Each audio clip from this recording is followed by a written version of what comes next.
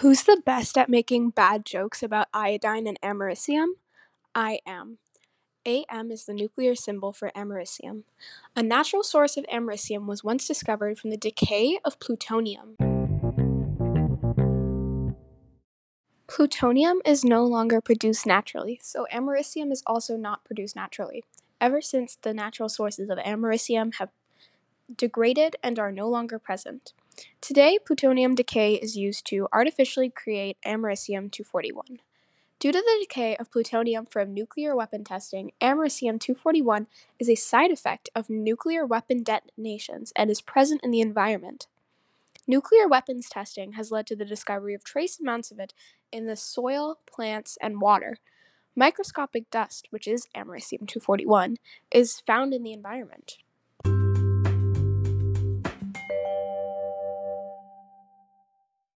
Americium leaves behind particles in the soil and water when it is released into the air. Airborne small particles have a long range from the release site. Americium will adhere to bottom sediment or waterborne particles in a liquid environment. Americium will stick to soil surface particles when it is deposited there, but it won't penetrate very far. Americium from contaminated soil may be absorbed in trace amounts by plants and other vegetation growing there or nearby. The method of decay used by americium is gamma emissions and alpha activity. Metallic americium is a silvery metal that dissolves in acid, and it actually tarnishes in air. Americium-243 is its most stable isotope. That one has a half-life of more than 7,500 years, although the first isotope discovered had a half-life of 470 years and was called americium-241.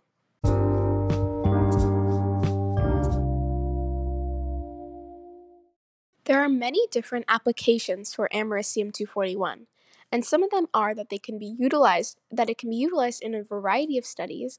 It can also be used in several medical diagnostic tools, and it's helpful for assessing thickness for materials like plastic, metal, and paper. It also is used for fluid density gauging, which measures the density of fluids.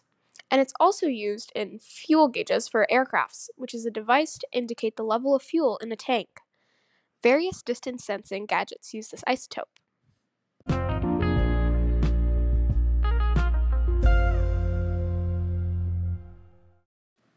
Gamma ray emission is used in all of these applications.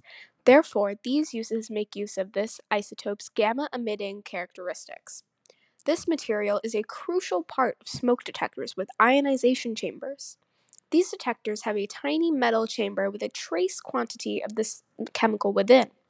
For this reason, the chamber might alternatively utilize another radioactive material.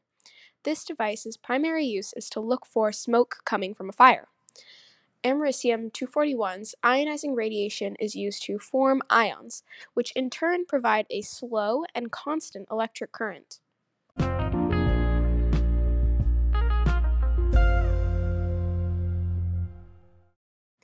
How this works is the smoke particles upset the chamber when they enter, setting off the detector's alert. The gadget uses a minimal amount of radioactive components to prevent any harmful radiation impacts on people.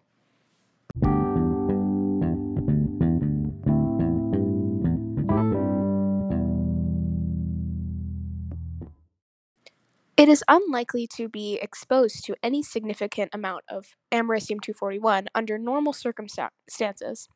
However, being exposed to radioactive elements like this, you might think, I'm going to get superpowers, but unfortunately, that's not the case.